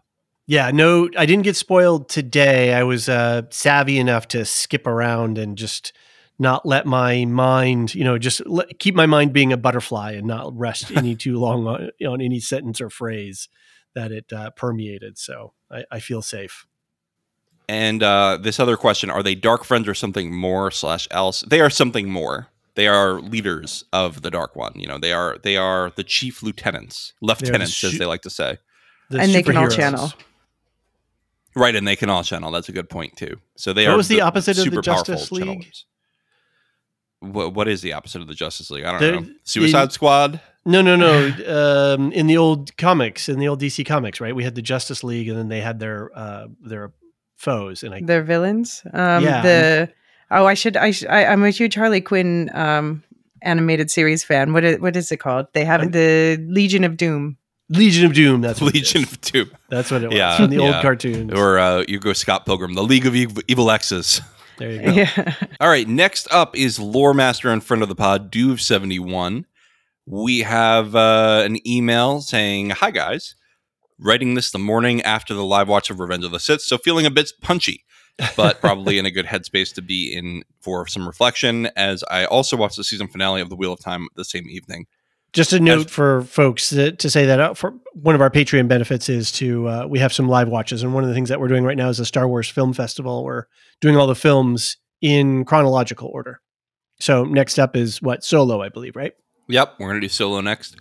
All right, as previously said, this show is a favorite of Mrs. Duve, Shelley, and due to family stuff, we couldn't watch it Friday night, so we settled down to some satisfying fantasy TV, and we were not disappointed. I'll do a quick episode 8 feedback, then into the season. Basically, really enjoyed episode 8, gave a satisfying conclusion to the season's arc. As David mentioned, it didn't feel forced in getting the team all together in the same place, and that is definitely the showrunners getting the absence of the essence, of Robert Jordan's storytelling. Yeah, I think that's right. The action was good. The changes they made from the books made sense, but Ingtar, sigh. As a new book reader, I really get invested into the story via book 2, and I can remember where I was when I listened to the part where Ingtar reveals he was a dark friend. This was a massive revelation and a real shock, as Ingtar had been kind of the Boromir character, noble, Nice. mission-oriented. Nice comp. And to get from his own mouth that he was in league with the Shadow, just wow. This was followed up by the fact that he was seeking redemption and saw the alley as a means to reach that redemption, was just the killer 1-2 punch. He got his Boromir / Duncan Idaho holding fast moment, and it propelled me to finish the rest of the book. I just couldn't stop after that. In the show, Ingtar had been a real side player, next to no character development, so when the moment came, the payoff just wasn't there, and therefore a key book moment just gets swept past. What do we think about Ingtar here? I think we talked about it a little bit before, and yeah, I agree. Now that I know more that I know, it is disappointing. I think if you don't know, it's just he sacrificed himself, and maybe that was a questionable decision to sacrifice yourself in that moment under those circumstances. I think that's what I felt before knowing his arc. Yeah, because he didn't actually succeed in blocking the No, it was whereas kind of in the book, he throwaway. actually does give the group a chance to run away. Yeah, it was a bit of a throwaway, and it was a head scratcher. But sometimes you let those things go by. So, Alicia, you're a book reader, and I've talked about before that I loved this character moment. It was one of the character moments that got me invested in the early books. Can you speak to your feelings on this whole thing? I mean, I found it disappointing and baffling, like I said, just because they seemed to be setting it up so well. And so it was like kind of like wah wah. Whereas, the other big moment in the finale that was just made me burst out laughing was when Rand shows up and what's his face says, Turok says the line to him about the heron marked sword. Let's see what it means on this side of the ocean. And then just thwap, it's over. And I just burst out laughing. I'm like, you know what? I don't mind that at all. Yeah, that was fine. That was fine. Because they didn't half-ass it. They just kind of swept past it. They said, we don't need this right now. That's fine. I mean, I've seen people argue they didn't have time to build the payoff for the Ingtar moment. And to be honest, I don't feel hugely strongly about that one as like an adaptation decision. It just, like I said, it feels like they probably did have it and then cut it out for runtime. And that annoys me. All right. Well, Duve continues. I'm no book cloak, but I thought the Egwene and Rhaena arc just wasn't as satisfying as in the books. What we got from the show was the easy option. I mean that in the storytelling sense, not in the character sense. Rhaena dies. Okay, the books.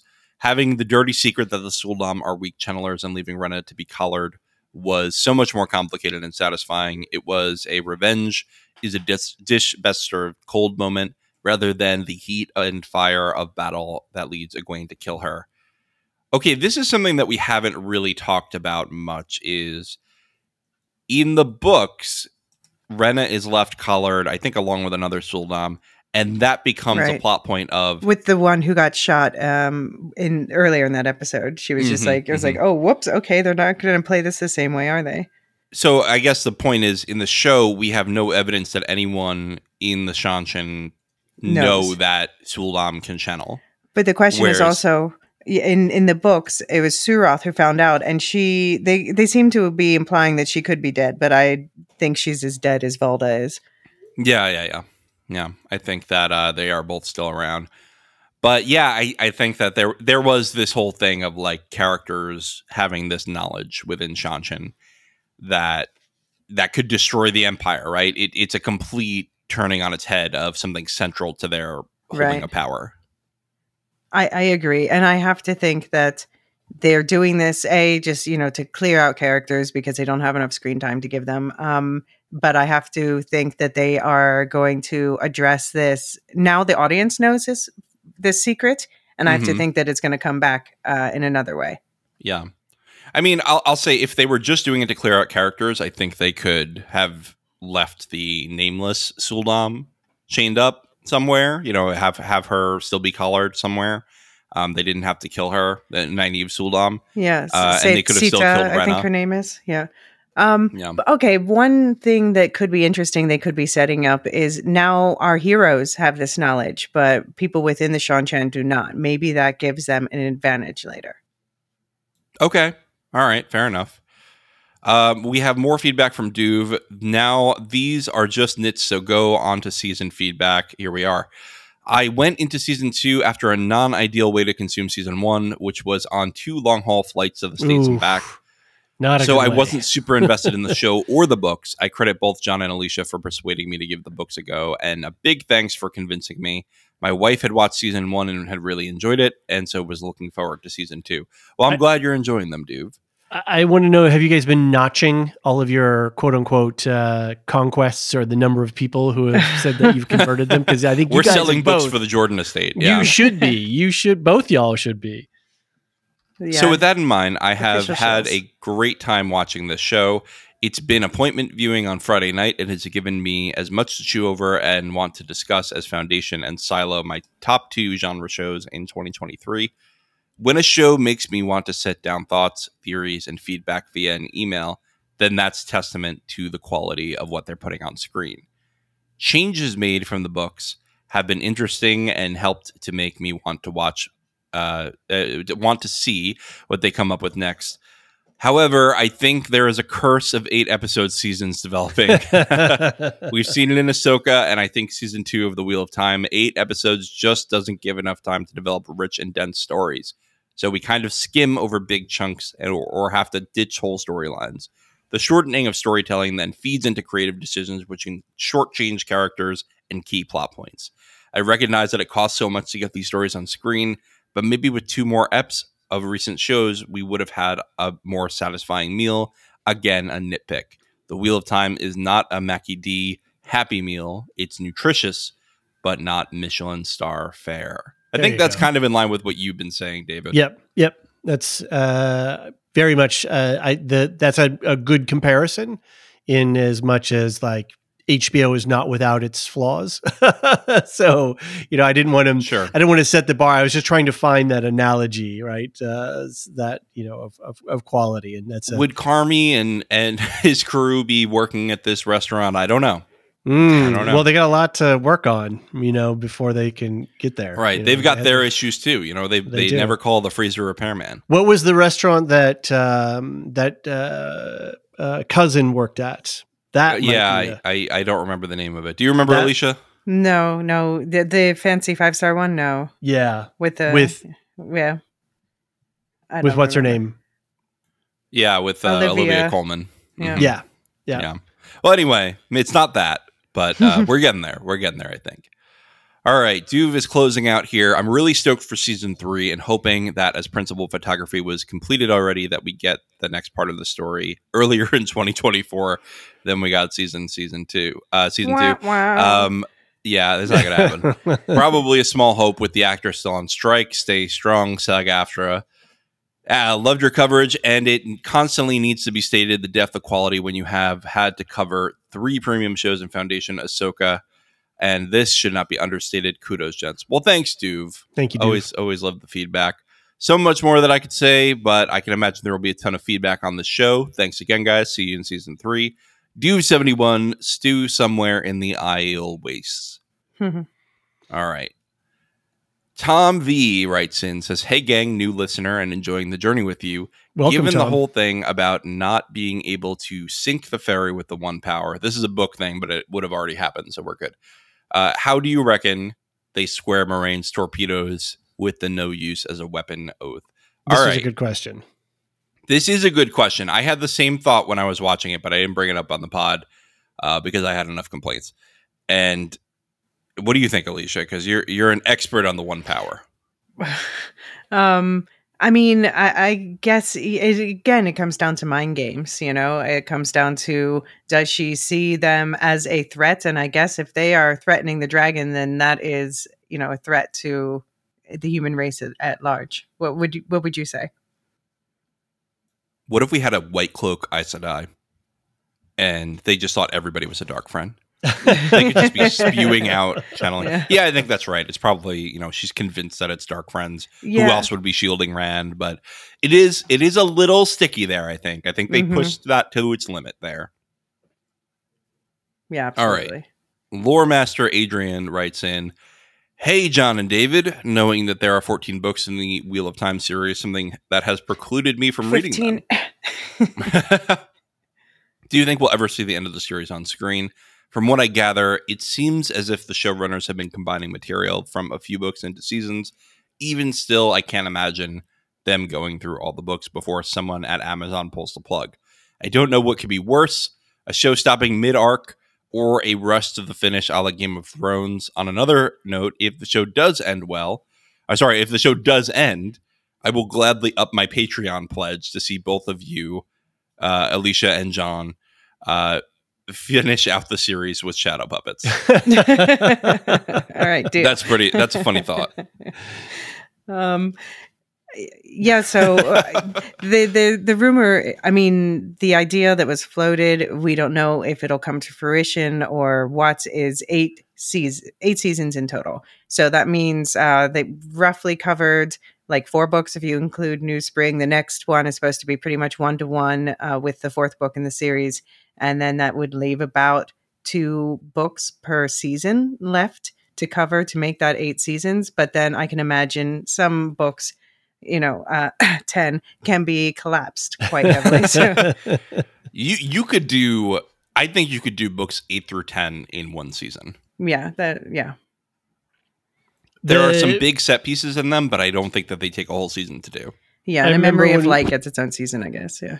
I remember when we were talking with David Goyer, who's the showrunner for Foundation, when we had him on for an interview, he talked about having off-ramps. He's already got off-ramps planned. So if he gets cut, he knows, okay, this is how I can wrap us up here and I can wrap us up there. And I can only hope that Rafe has those backup plans in his pocket to think of if that happens. And it's he's not guaranteed for 8. There is no way. Amazon doesn't feel like it cuts early like Netflix does.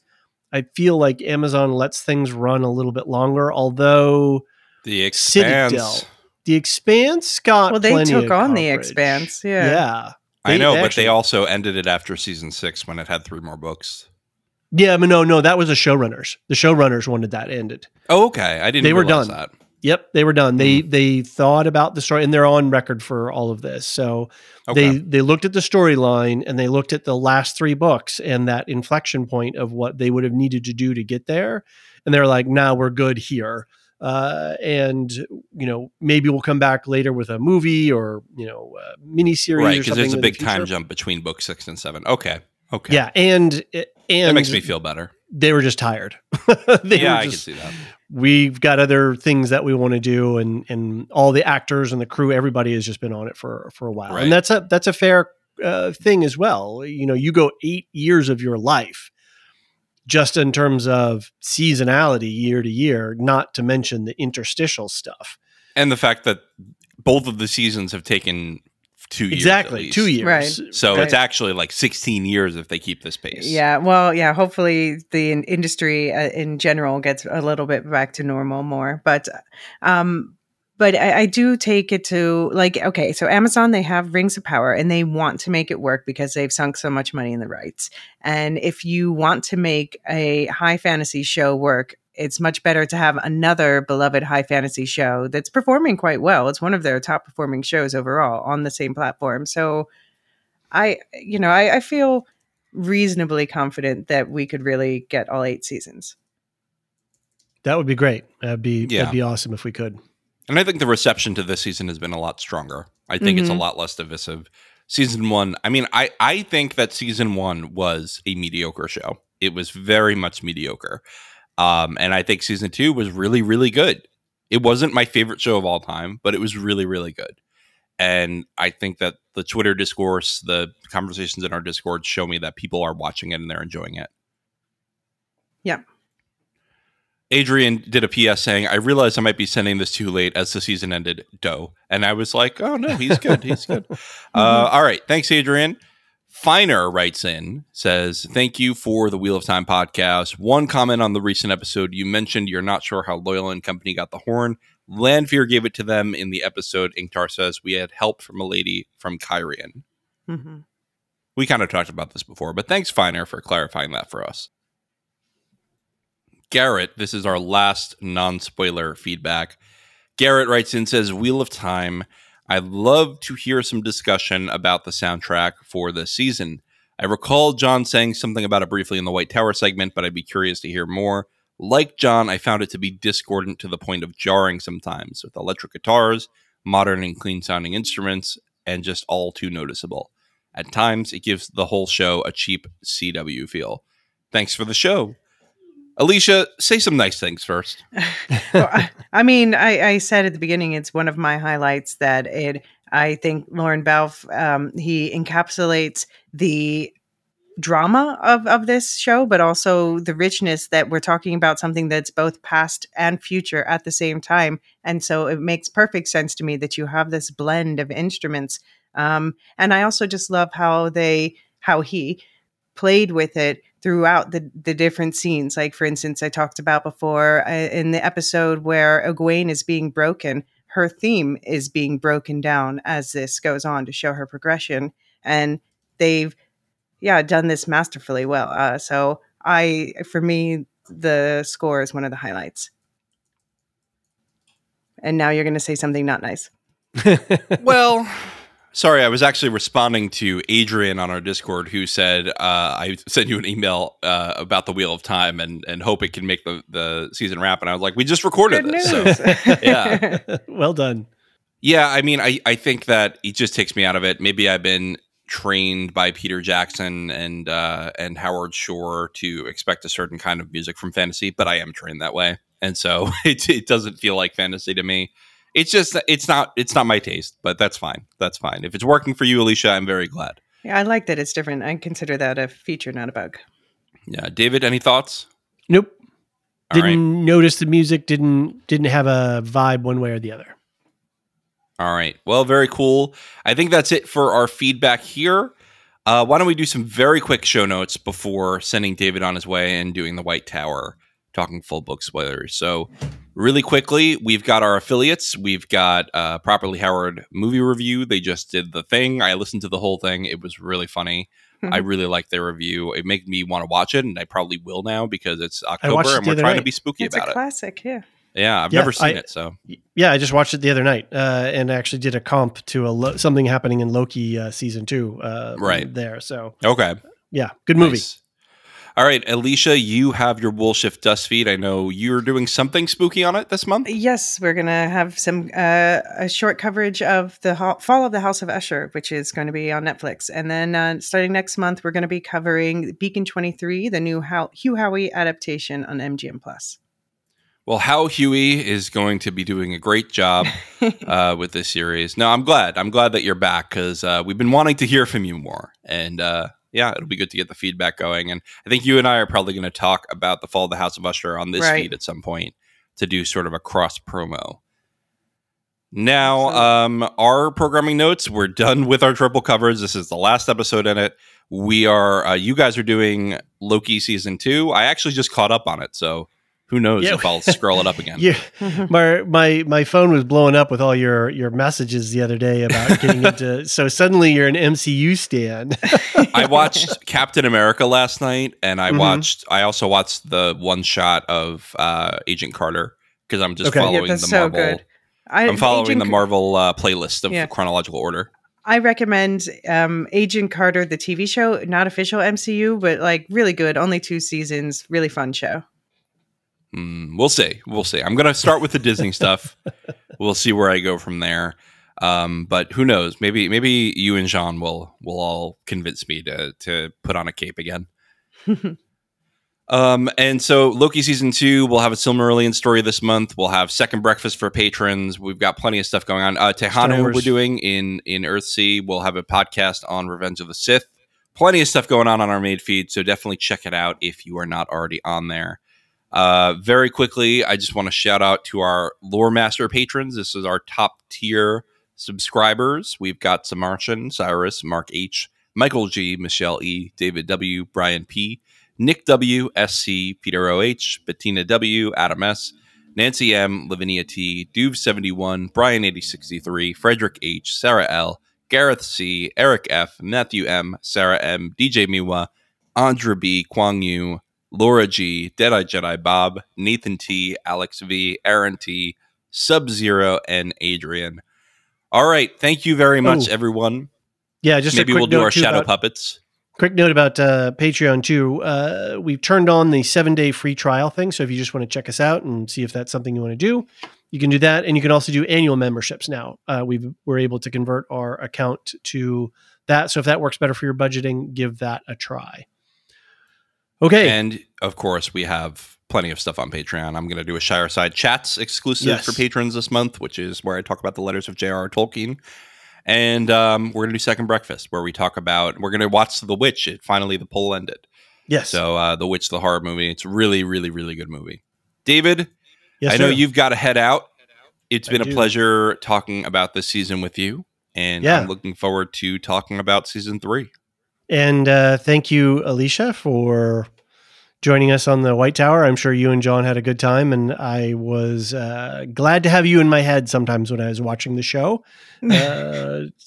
Curious. I was like, oh gosh, I wonder what Alicia thinks about this or that, or I got to ask her this question. So really appreciate you supporting the coverage for this show. I know I was going to ask you a question at the top, and I forgot. Okay. Is Wheel of Time, does that rank? Is it in your power rankings for things? Is Wheel of Time number 1 for you? As far as like TV this year, or no, or in terms general? of in terms of all kinds of series, from everything from Dune to Star Wars. To Marvel. I would say the trifecta is Wheel of Time, Star Wars, and Marvel. Okay, got it. So no one, they're all equal at the top. Yeah, I think, I go through different moments where I become more obsessed with one or the other. But these are 3 worlds that I live in deeply. And I have to say, if I were to choose, if I had to choose one world to visit, it would be the Wheel of Time world. Well, there you go. Okay, that answers my question. All right, guys, thanks very much. And everyone else, come with me. And we'll see you next season.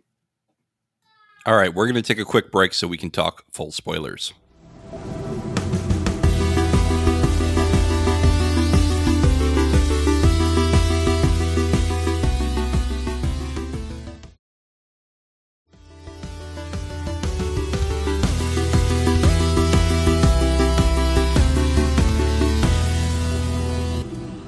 And we're back, and David just showed us his Flarkin before.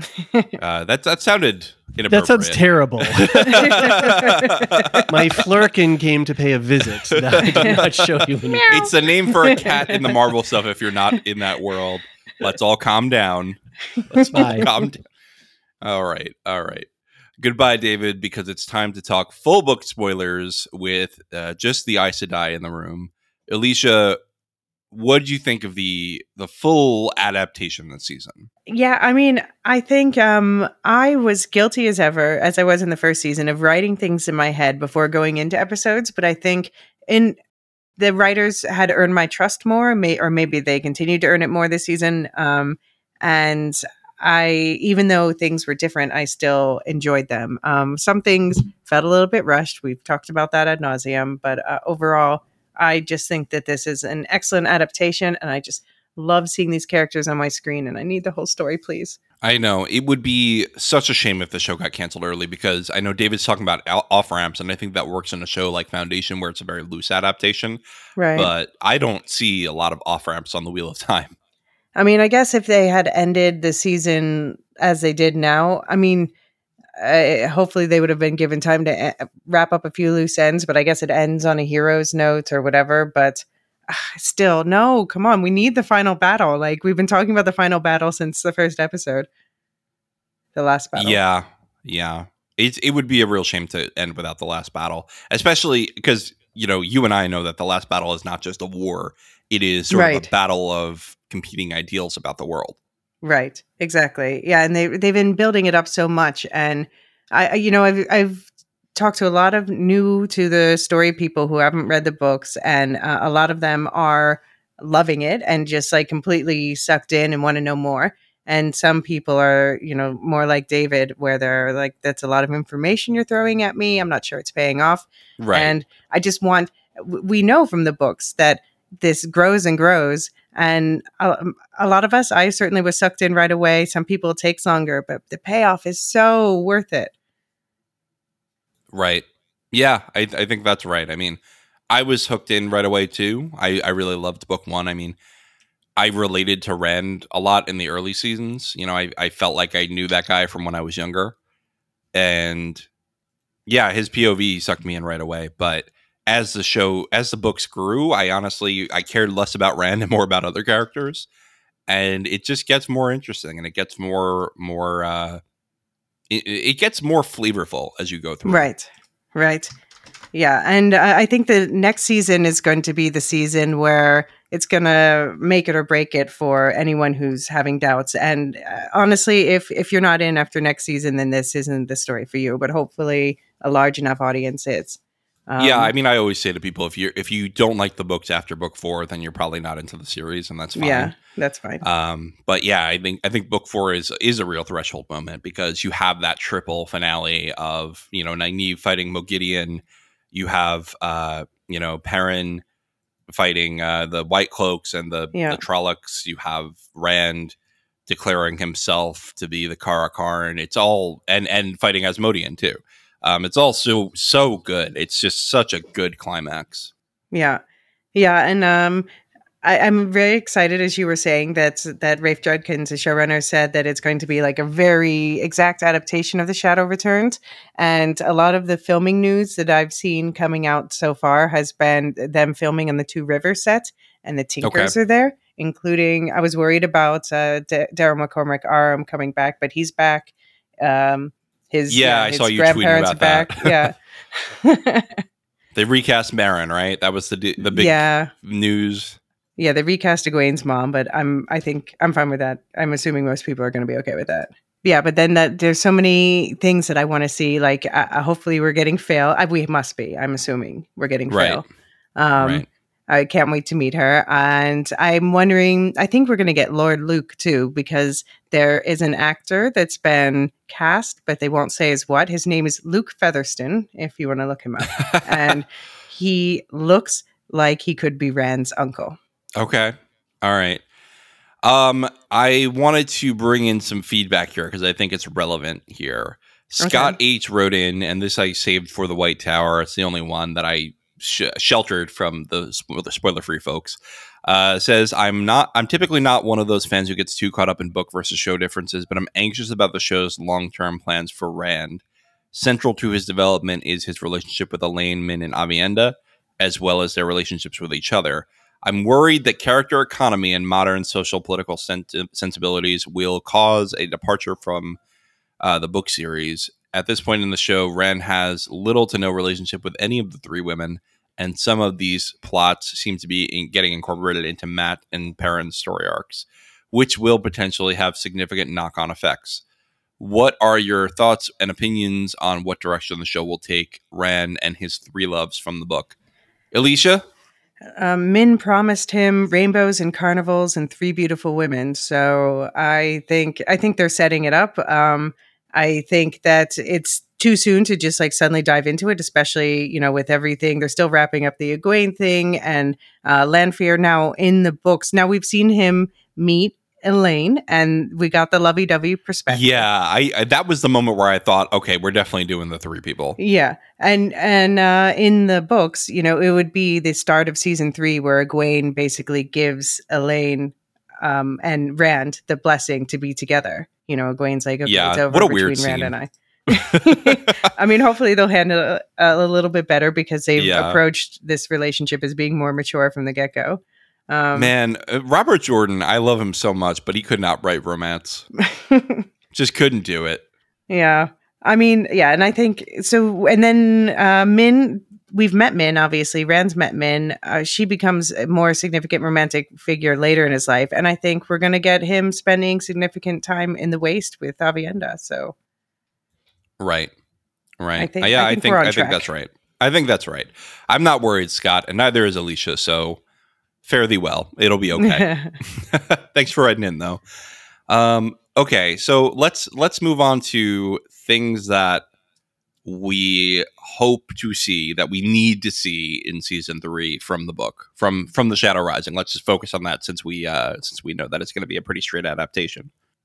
Yeah. Yeah, I mean, I'm still hoping that they might sneak in some things that we didn't get to see yet, like the flicker and the stick fight. Yeah. Maybe they'll do flicker within the Terran in Roidion. Right. Boy, I can never say that. Right. Yeah, I think the thing I need the most, that I'm most nervous about, but I honestly believe they've been foreshadowing this heavily, is the fins. Like, I don't know, people are just freaking me out because people are saying, they're replacing the fins. And I don't think so. I think they're just that would be such a mistake to cut that out. It's a very unique part of it. Yeah. Yeah. And it's deeply tied to, Matt, to Moraine. It's an important like world. And I am interested to see how they bring this all together with all of the mirror worlds and the dreaming stuff. And I think they could weave it together in a nice, neater way than the books. Yeah. I think that's probably right. For me, I mean, we know Two Rivers is happening. I need the history of the Aiel that Rand sees to be in there and nailed, because that is something that is, I mean, one of the jaw-dropping moments of that book for me is learning how the Aiel became the Aiel. Yeah, for sure. Yeah. And especially with the Tinkers coming back. So Yeah. I really love how much they hate the Tinkers when they were Tinkers. Well, that's the thing. You do hate the most similar to yourself, right? Right. Yeah, pretty good stuff. And then Perrin in the dream world has to be cool, because Perrin, as David pointed out, and I think that's right, they haven't been doing a lot with him this season. And I hope that I hope Hopper's back. I'm sure he will be. Yeah, I'm sure he will and I hope that we will get more development on Perrin's dreamy powers. Yeah, that's why I'm excited about a potential Lord Luke sighting. I want the Slayer aspect too. And yeah, I want Egwene to shine. I want her to have her Wise One training, her Dreamer training, and set things up for. I'm wondering if they might tease the tower break in the finale. Okay, all right. I think that would be cool, because don't they do that in the epilogue of book 4? Yeah, that's where Swan is like ambushed. Right, exactly. So it would be perfect if maybe that's what he means also by like a nearly direct translation to screen. Yeah. I hope that they do it well, and I think we're getting Elida right, so we will have some kind of conflict here. Yeah, I'm wondering what's going to happen with Caemlyn. That's a setting. I'm guessing at the beginning. I'm thinking that Elida is going to be like, "You lost Elaine," and then go storming to the tower with the boys. Hopefully, still waiting for that quarterstaff fight. I'm wondering now. One interesting casting announcement is they cast someone as Jack Lunault, who is a minor dark friend involved in the Caemlyn political plotline in the book. So I'm wondering if that means anything. Interesting. I think maybe we'll get a Robin or Samael with Morghese at some point, maybe in the season after her sons are gone. I think that would be a good way to do it. Right. Empty nest. Yeah. Are we ever going to get Gareth Bryn? Yeah, I'm hoping. I was actually just fan casting, well, not even a specific person, but just like thinking of what if they made that a female character. Okay. And then, that could be interesting for later plot lines with Brigitte and also with Swan. Right. It's funny. I always pictured Gareth Bryn as the six-fingered man from The Princess Bride. You killed my. That's always been like the look in my mind. Okay, fair. Yeah, definitely someone like dark-haired like that. I don't know. I guess they must describe him that way. Like, I just want him to be like kind of menacing, but then like secretly sweet. Right. I think that's the right way to portray him. Right. Yeah, I agree. And what role do you think the Sean Chen will play next season? I kind of hope they're gone for a couple seasons. Just the way they are in the books. Okay. I'm good with them being gone for a while. Although I guess they No, they show still back up. active along the coast and stuff. Yeah. Egonin shows up. Is that book 4 that she shows up? Yeah, I think you're right. I think you're right. Yeah, because that's where they meet her is in now Tenchiko. I can't remember the name.